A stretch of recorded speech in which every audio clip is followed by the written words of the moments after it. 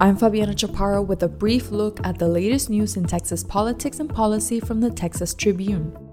Texas House and Senate leaders on Wednesday released their respective chambers' new preliminary state budget bills for the 2024-2025 biennium. Each chamber proposed to spend an unprecedented $130.1 billion in general revenue, at a time when the state is flooded in more cash than state constitution will allow lawmakers to spend. The proposals are similar in totals, but different in some of the details. They appear to leave on the table more than $50 billion in available funds at a time, when the state has a total of $188.2 billion in funds available for spending over the next cycle, including a historic $32.7 billion cash balance. Both propose to spend nearly $289 billion in state and federal funds. Budget leaders said neither bill breaks the state's statutory or constitutional spending limit. They also don't seem to dip into the state's rainy day fund. The House and Senate bills both include $15 billion for property tax relief, $1.8 billion for state employee pay raises, and $4.6 billion for the governor's border security program,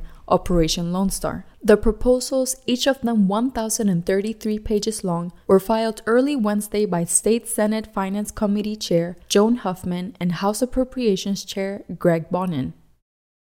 On January 9, Senator John Cornyn and a group of both Republican and Democrat senators visited the Texas border, making it the first bipartisan group of senators to visit in years. Over the past 2 years, a revolving cast of Republicans has frequented the Texas-Mexico border, often led by Governor Greg Abbott and at least once by former President Donald Trump. After the success of his historic congressional session last year, where he helped pass the first gun safety bill signed into law in a generation, Cornyn is hopeful that his ability to strike deals across the aisle will help Congress achieve another elusive legislative goal: an immigration deal. It has been 37 years since Congress passed meaningful immigration legislation, despite it becoming an important topic in political discussion. Cornyn is looking to work with a cast of both Democrat and Republican senators, many of whom were vital to the passage of the gun bill, in order to find the middle ground in immigration policy. One potential idea for the senators could be in coupling a Dreamers bill with increased resources for border security, giving incentives to both Republicans and Democrats. This was discussed by Democrat-turned-independent Senator Kyrsten Sinema and Democrat Senator Thom Tillis, both from Arizona, in December, and included greater investment in Border Patrol personnel, routing asylum seekers to declare themselves at ports of entry, extending the pandemic-era Title 42 health provision that allowed immediate expulsion of asylum seekers, and providing a pathway to citizenship for childhood arrivals. On New Year's Day, 66-year-old Millie Thompson Williams was inaugurated as second chief of the Alabama Coushatta tribe of Texas, becoming the first woman elected to the post in the tribe's over 200-year history. Along with the principal chief, the second chief acts as an ambassador of the tribe and provides cultural advice to the tribal council and key tribal committees. Her leadership coincides with the first time that the tribal council is made up predominantly of women, not men.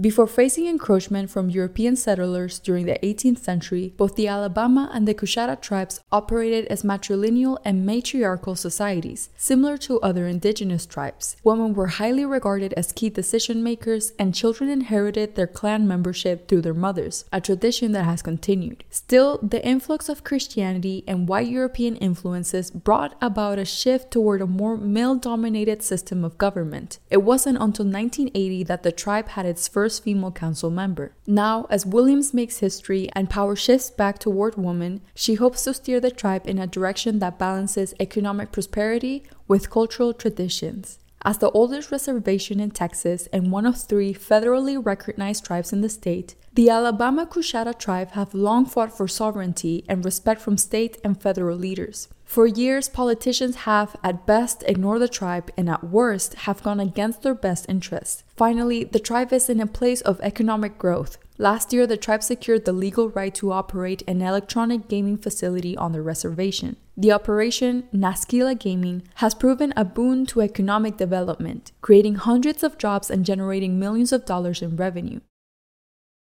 Check for updates to any of these stories at texastribune.org. You can also follow us on Twitter. We are at Texas Tribune. And follow the Brief podcast for daily news updates wherever you get your podcasts. I'm Fabiana Chaparro with the Texas Tribune. You've been briefed. Today's brief is brought to you by the University of Texas at San Antonio. The University of Texas at San Antonio is pursuing innovative research while graduating the leaders of tomorrow. More at bold.utsa.edu. We're sitting down with Austin Mayor Kirk Watson on January 24 to talk through his vision for the city, his time in the legislature, and more. To join us, RSVP at texastribune.org/events.